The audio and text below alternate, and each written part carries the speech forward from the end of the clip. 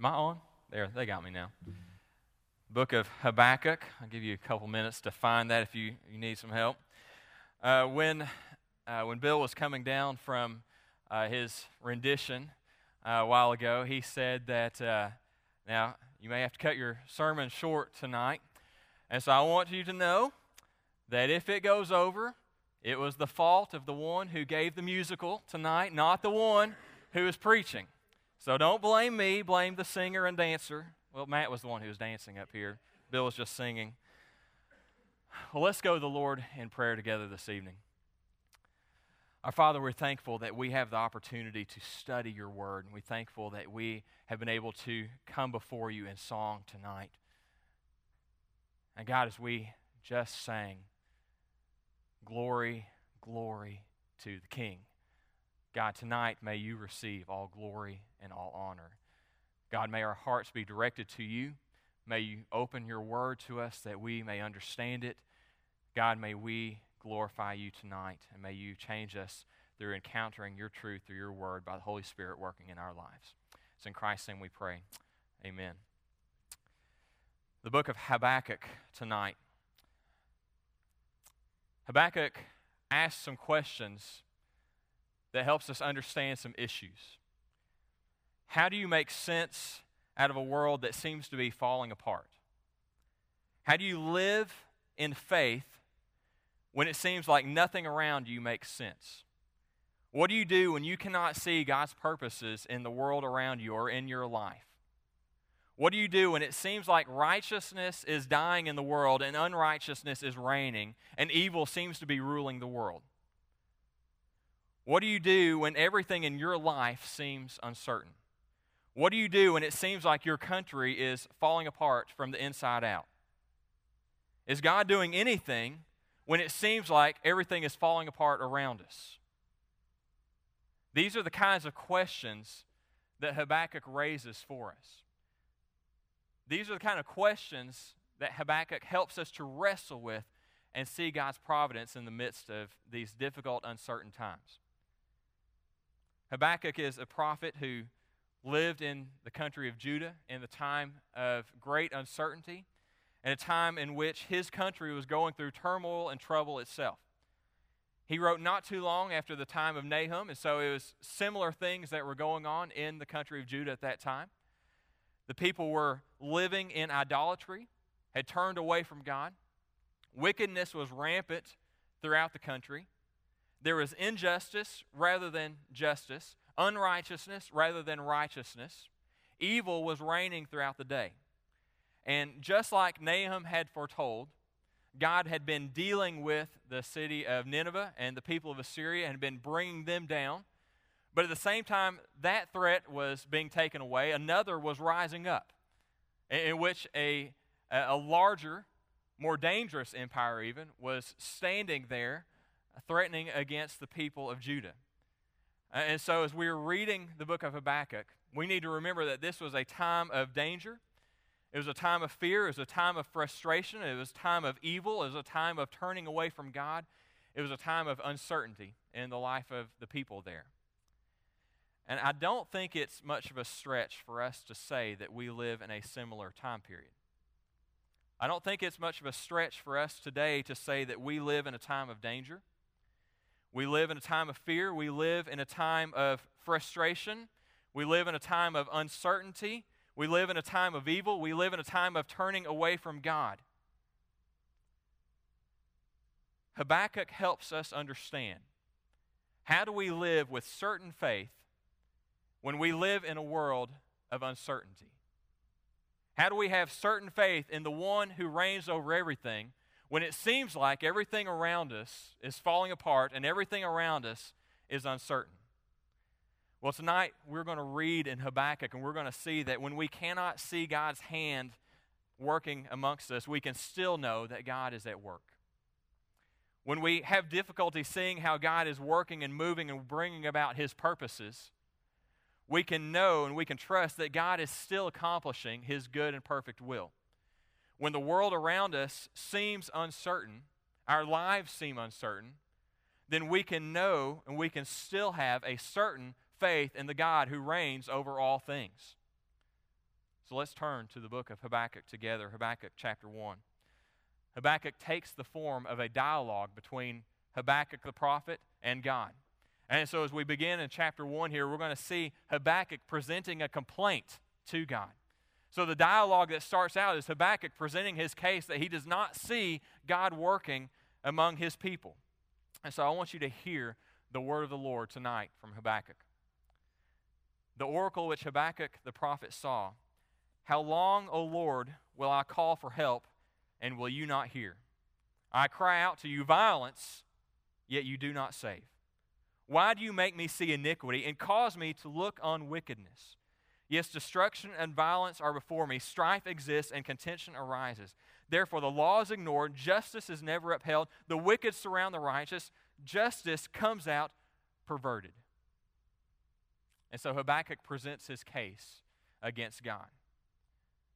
He's saying that God doesn't seem to be doing anything in this situation with Judah.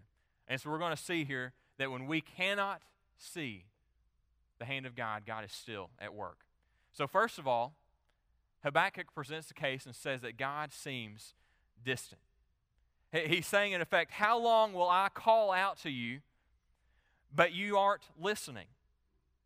I want you to remember the situation that Judah is in at this time.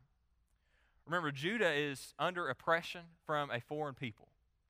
Judah is crumbling also from within. Their own sin, their own wickedness is bringing down their country. And Habakkuk is crying out to God, saying, why is nothing being done about this? And this isn't the first time that Habakkuk has cried out to God to bring relief from this situation. Habakkuk is a prophet, and he's probably not a young man at this time. And so more than likely, this is a prayer that Habakkuk has been giving for a long time. That he has been calling out to God, asking God to bring relief to his people. For God to bring salvation among his people, bring revival among his people. But it seems like this whole time that he has been calling out, day after day, week after week, month after month, year after year, calling out to God, it seems like to Habakkuk that God is not listening. It seems as if God is sitting back, not hearing his prayer. You remember the story of Elijah on Mount Carmel? Elijah's on Mount Carmel, and the prophets of the wicked god Baal are crying out to God all morning long. The sacrifice has been laid on an altar, and Elijah has said, call to your God and see if he will send fire down upon the altar to burn up the sacrifice. And so they call out all morning long for Baal to bring down fire upon the altar. They call out on and on, all through the morning till noontime. And Elijah mocks and says, well, maybe your God has turned aside. Maybe he's sleeping. Maybe he's not paying attention. Call out louder to get his attention. Well, Habakkuk feels kind of like that he has been calling out. But God is not listening, or so he thinks. What do we do when we call out to God? What do we do when we lay out our prayer before God and it seems like our prayer is not being answered? How many of you have prayed to God for something and not seen it turn out the way you wanted? How many of you prayed to God day after day, or week after week, month after month, year after year, and you've prayed for this particular situation, or you've prayed for that family member, or you've prayed for your country, or you've prayed for your church, or whatever it is that you've prayed for, but yet you don't see what you're calling out to God for happening?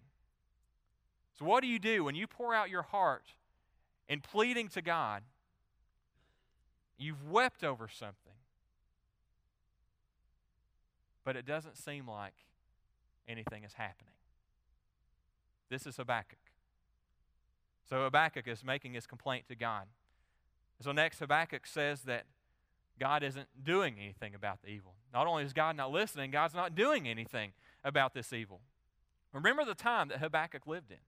This horrible time in which they're suffering, in which they're going through oppression, in which they have strife from without, strife from within. The rich are oppressing the poor. The people are dying for lack of food at times. Righteousness is being perverted. Leaders are oppressing and even killing their own people. And so Habakkuk cries out to God and says, violence. How long are you going to let this go on?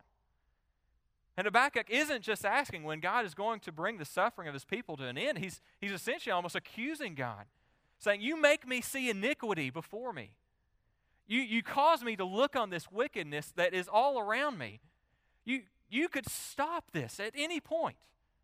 You could turn this country around. You could, just by speaking, could change everything in our country.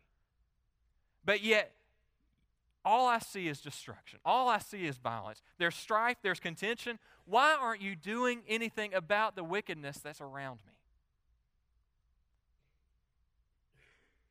Can we not identify sometimes with the struggle that Habakkuk has?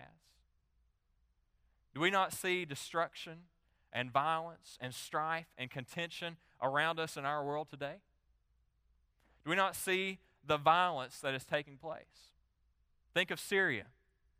Think of Pakistan. Christians being bombed and murdered. Think about all that's going on in the Middle East.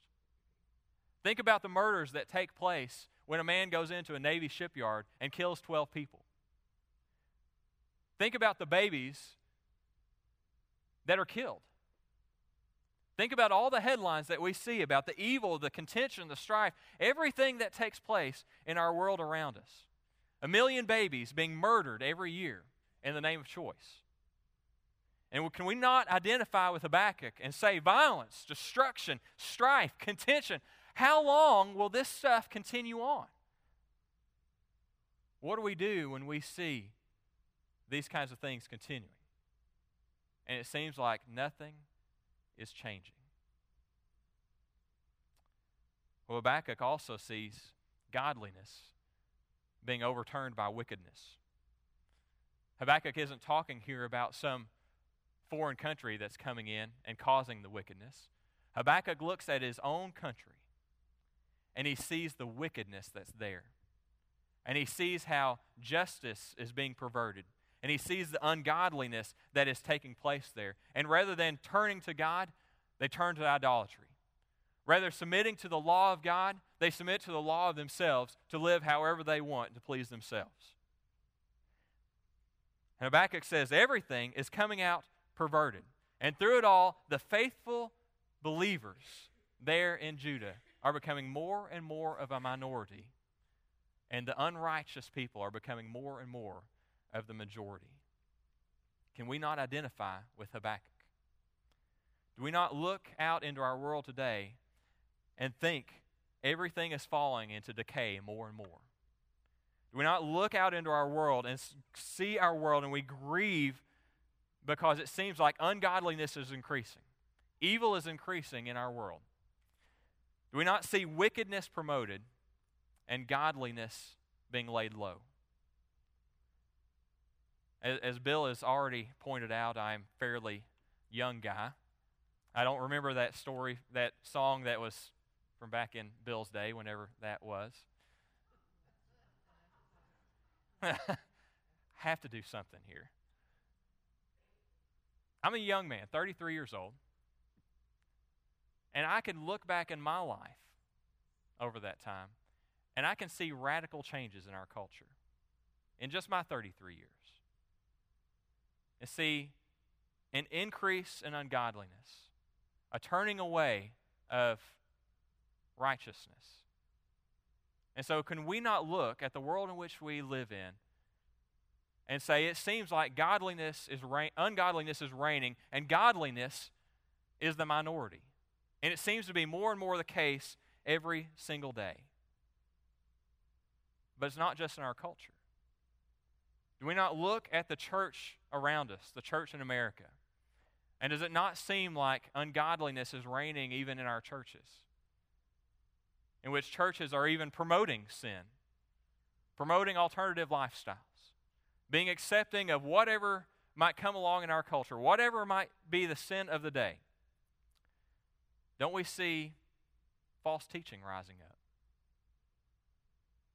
Don't we see the atonement being lessened, where people are saying that's not important?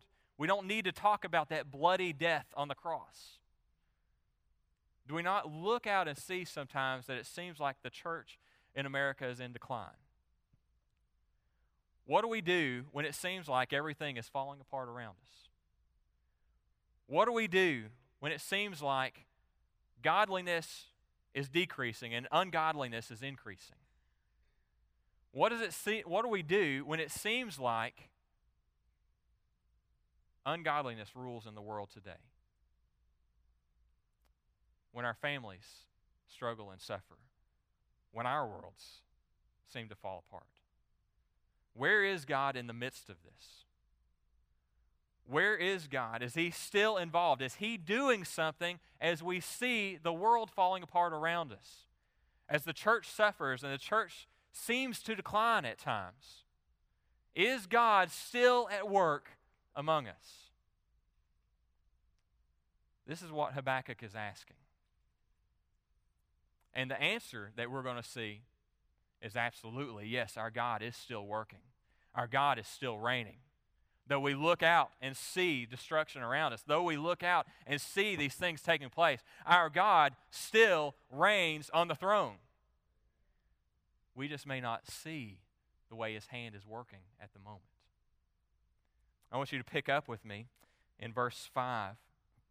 Though we cannot see His hand always, we can know that God is still working by His providence. Listen to how God answers now Habakkuk's complaint. Verse 5, Habakkuk, look among the nations. Observe, be astonished, wonder, because I am doing something in your days that you would not believe if you were told. God says, okay, I've heard your prayers, Habakkuk. I've heard your complaint. Now I want you to understand this. I am doing something in your day. I am at work. I am bringing about my will. I am working among you, but you would not believe it if I told you what I'm going to do. So first of all, here we see in God's response that God was working by His providence. All this time that Habakkuk has been praying, probably for these years that he has been calling out to God, asking for God to do something. That whole time that Habakkuk has been praying, God has been at work by the hand of His providence. He was doing something. God was working behind the scenes, working about His good and perfect will. You know, when we talk about that word providence, that's a word that means that God is always working in every situation to bring about His good and perfect will. Our 5th and 6th grade students right now are doing an entire year-long study in Sunday school on the providence of God. And when they do that study, they learn that providence means that God's eye sees everything that takes place, and His hand is involved in working out in every single thing that takes place His good and perfect will. And so through everything that Habakkuk was seeing, God still saw what was taking place, and God's hand was working to bring about His good and perfect will, working behind the scenes to bring everything about. But here's the thing. I think if I asked anybody in here, everybody would say, yes, I believe that God is sovereign and God is in control.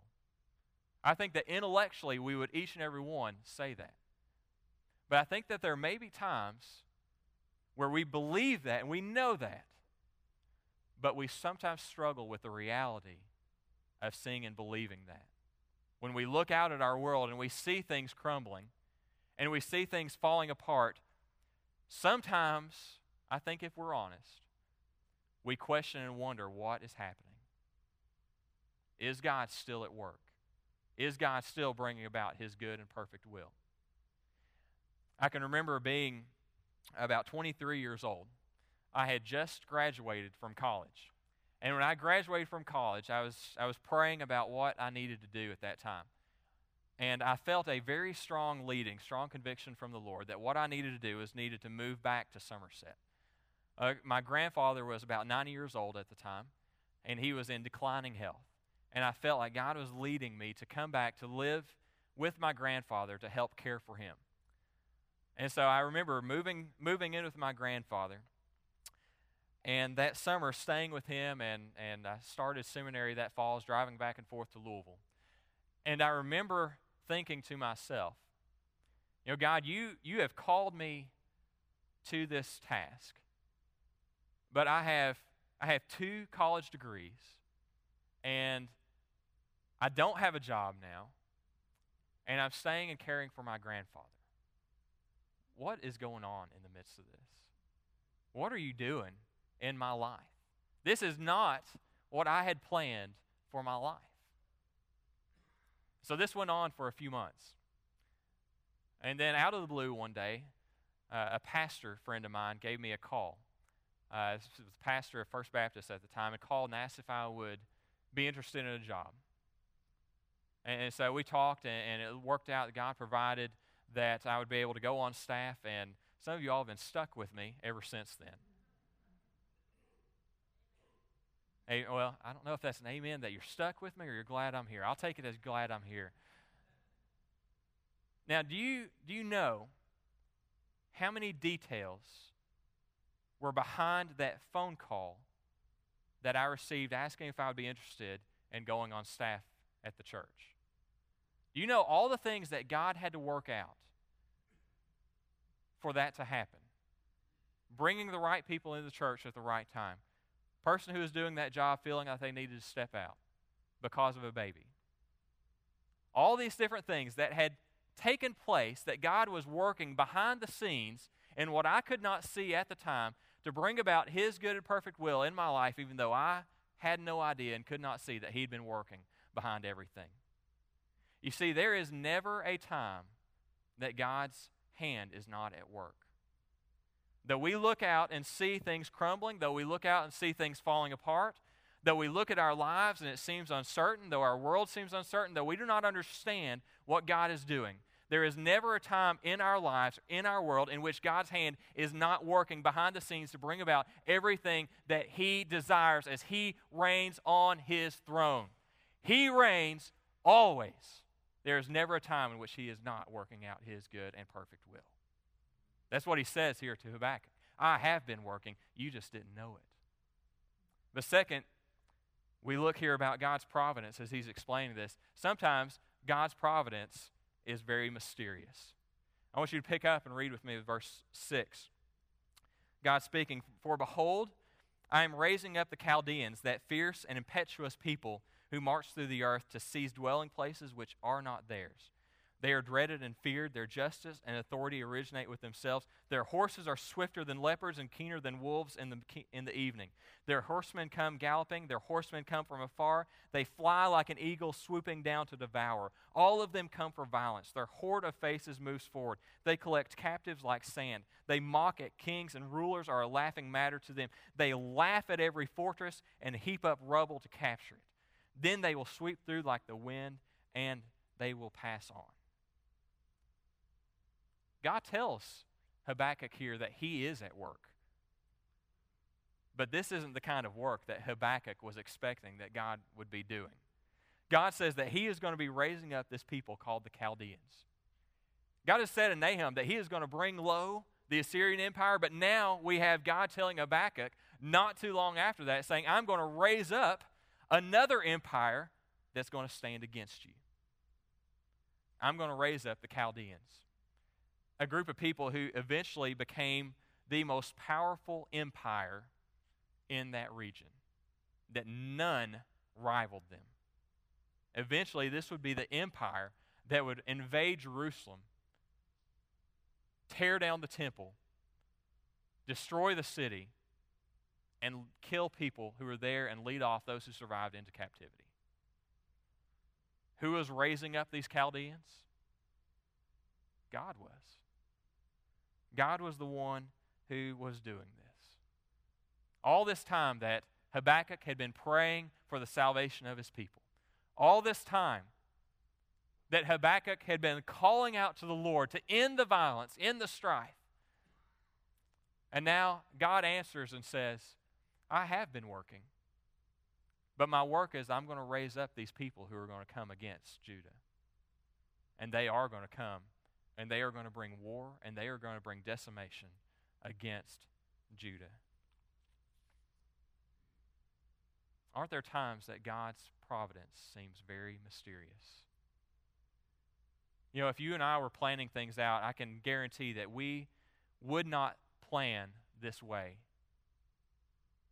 Why wasn't Judah turning back to God? Why was God raising up the Chaldeans against his people? Why would he use such a sinful people to fight against his own? There are times in our lives where God's providence seems very mysterious, where we look at our lives and we do not understand what is taking place, and we don't understand the reasons that things are happening. Yes, we know beyond a shadow of a doubt God is sovereign and God is in control. We know that God is working out his good and perfect will, but there are times that we will look at this world and we won't understand the providence of God. There are times that we will look at our lives and we can't see exactly what God is doing in the midst of our suffering, in the midst of our pain, in the midst of things seeming to be so uncertain or seeming to fall apart in our lives, that we may not be able to see what God is doing at that time. But Habakkuk teaches us here, God speaking here shows us that God's providence is mysterious. And although it is mysterious, we can know beyond a shadow of a doubt that even though we do not understand it at times, we do know that God is working. I can promise you this, church, that no matter what comes in our country or in our world, in our church, or in your life, you can know that God is working. And God is bringing about his plan, his perfect will. Now, sometimes he may use things that you do not expect. And there may be times that he uses things that you would not have chosen. And there may be times that he brings difficult, hard times into your life. And even though God's providence may be mysterious and difficult for you to understand, you can know that God is still at work. And finally, God tells Habakkuk, and we can see here that God's providence is always right. At the end of verse 11 there, God says, speaking of the Chaldeans, he said, they will be held guilty, they whose strength is their God. God is not going to allow this heathen nation to come and do all this to Judah and not deal with their sin. God worked by a mysterious providence, but God would deal with the sin of the Chaldean people, just like God would deal with the sin of his people, Judah. You see, in everything that God does, his hand is always right. His hand is always working out his good and perfect will, and there is never a time in which God's providence in your life is wrong. He is always working for his purposes. He is always bringing about his good and perfect will, even though that may seem strange and mysterious to you. God's work is always right. Not too long after the end of World War II, a British preacher by the name of Martin Lloyd-Jones preached a series of sermons on this book. And as he dealt with this, he summarized it by 4 key things. And I think these are things that we need to get and understand. First of all, history is under divine control. Though we look out and see that things seem to be out of control, unrighteousness reigns, ungodliness is rampant, strife, contention is all around us, there is nothing that happens in this world that is outside of God's sovereign control. All of history, even the history that you and I are living in right now, falls under God's divine control. Second of all, history follows a divine plan. Things do not just happen.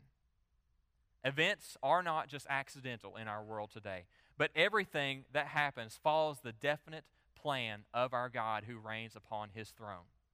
He is bringing about his good purpose in all of it. Third, history follows a divine timetable. God works out his good and perfect will in his good and perfect time. And I can promise you that there are a lot of times that his timing is not what your timing would be.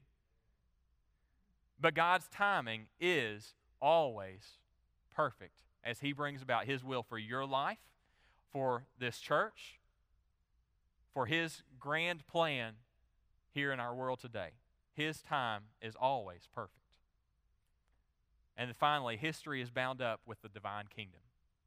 God's work is not willy-nilly. God's work in this world is not just to bring about some nebulous plan. God's work in this world is always to bring Himself glory by raising up a people who will be for His glory for all of eternity, all of time. And everything that happens from creation to the time when Christ returns is all about God bringing Himself glory as He raises up a people who will worship Him around the throne for all of time. God's purposes are always kingdom-oriented. We may not be able to see how those purposes fit together. We may not be able to see how all the puzzle pieces of our time right now fit into God's cosmic eternal plan, but we can be sure that they do for His kingdom purposes. God is working out His plan. We live in an uncertain time. We live in an uncertain world. We have uncertain lives at times. But in the midst of this uncertainty, we can have a faith, a certain faith in a certain God who reigns over it all, and know that He is always in control, and all of history works toward His plan. In 1939, just days before World War II started, a preacher by the name of Donald Barnhouse, an American preacher, was traveling through Europe. And as he was traveling through Europe, everywhere that he went, he saw signs that war was coming. He saw soldiers gathering together. He saw fear everywhere that he was. As he got to the coast of France and was boarding a steamer to go across the English Channel over to England, he gathered together with some others who were listening to the radio, and he heard how Hitler had invaded Poland. That was a Thursday night. The Prime Minister of England had said that Hitler had until Sunday morning at 11 o'clock, and if he had not withdrawn from Poland, England would declare war on Germany. And they knew what that would involve. For all of Friday and all of Saturday, Donald Barnhouse traveled north, heading to Belfast, Ireland, where he was scheduled to preach on Sunday. And everywhere he went, he saw the signs that war was coming.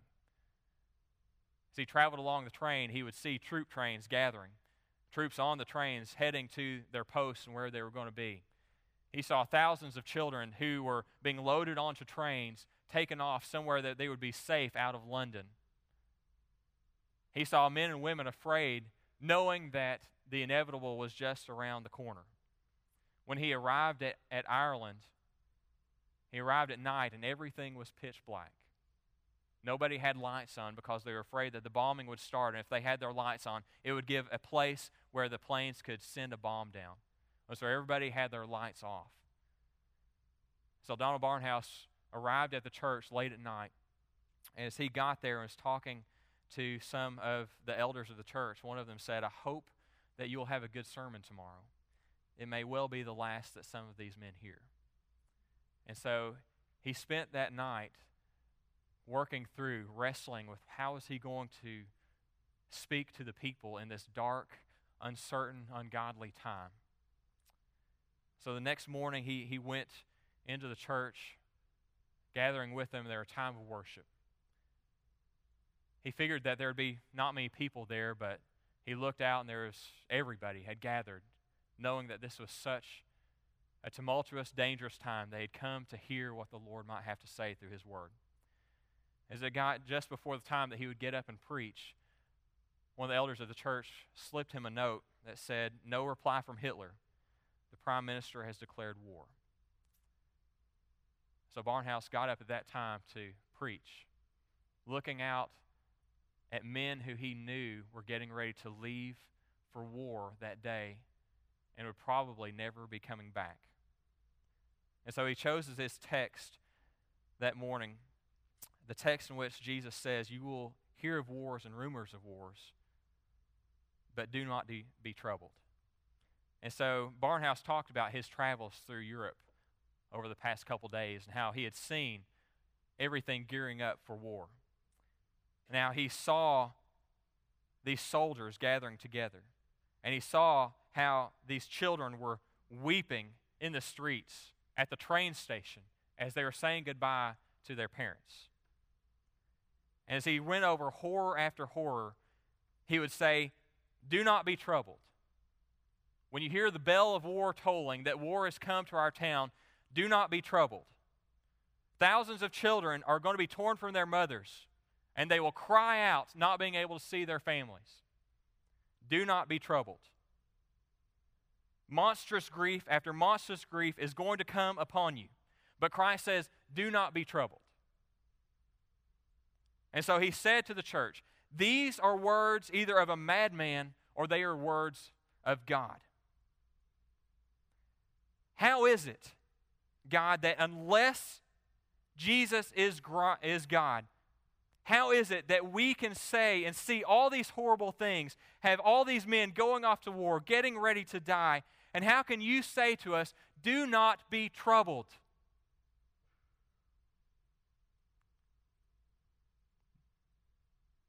The only way that Jesus can say, in the face of all this that you see, do not be troubled, is if he is the one who is Lord over those times.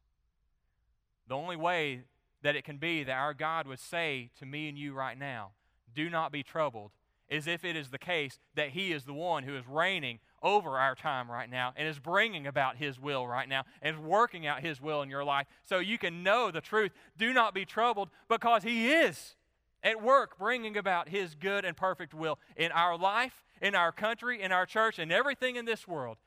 Do not be afraid. Be comforted in knowing that he is in control because he reigns. This is the message of Habakkuk to us. You look out and you see uncertainty in the world. You look in your own life and you see uncertainty, not knowing what you're facing. And the message of Habakkuk is that you may have a certain faith in our God in an uncertain time because our God reigns. So, church, I tell you that no matter what the uncertainty is that you face or that our world faces right now, you may have a certain faith in a God who reigns over everything. Let's pray together. Our Father, we're thankful that we do have certainty in uncertain times. We have certainty in uncertain moments in our lives because we know the God who reigns over it all. There is nothing that happens in our lives or in this world that is by accident, by chance. But God, you reign over it all. God, help us to see that truth. And when we struggle, when we doubt, when we face uncertainty, God, grant us the certain faith that you do reign. And so that we can know the truth of what Christ said, do not be troubled because you are God in control. We pray this in Christ's name. Amen.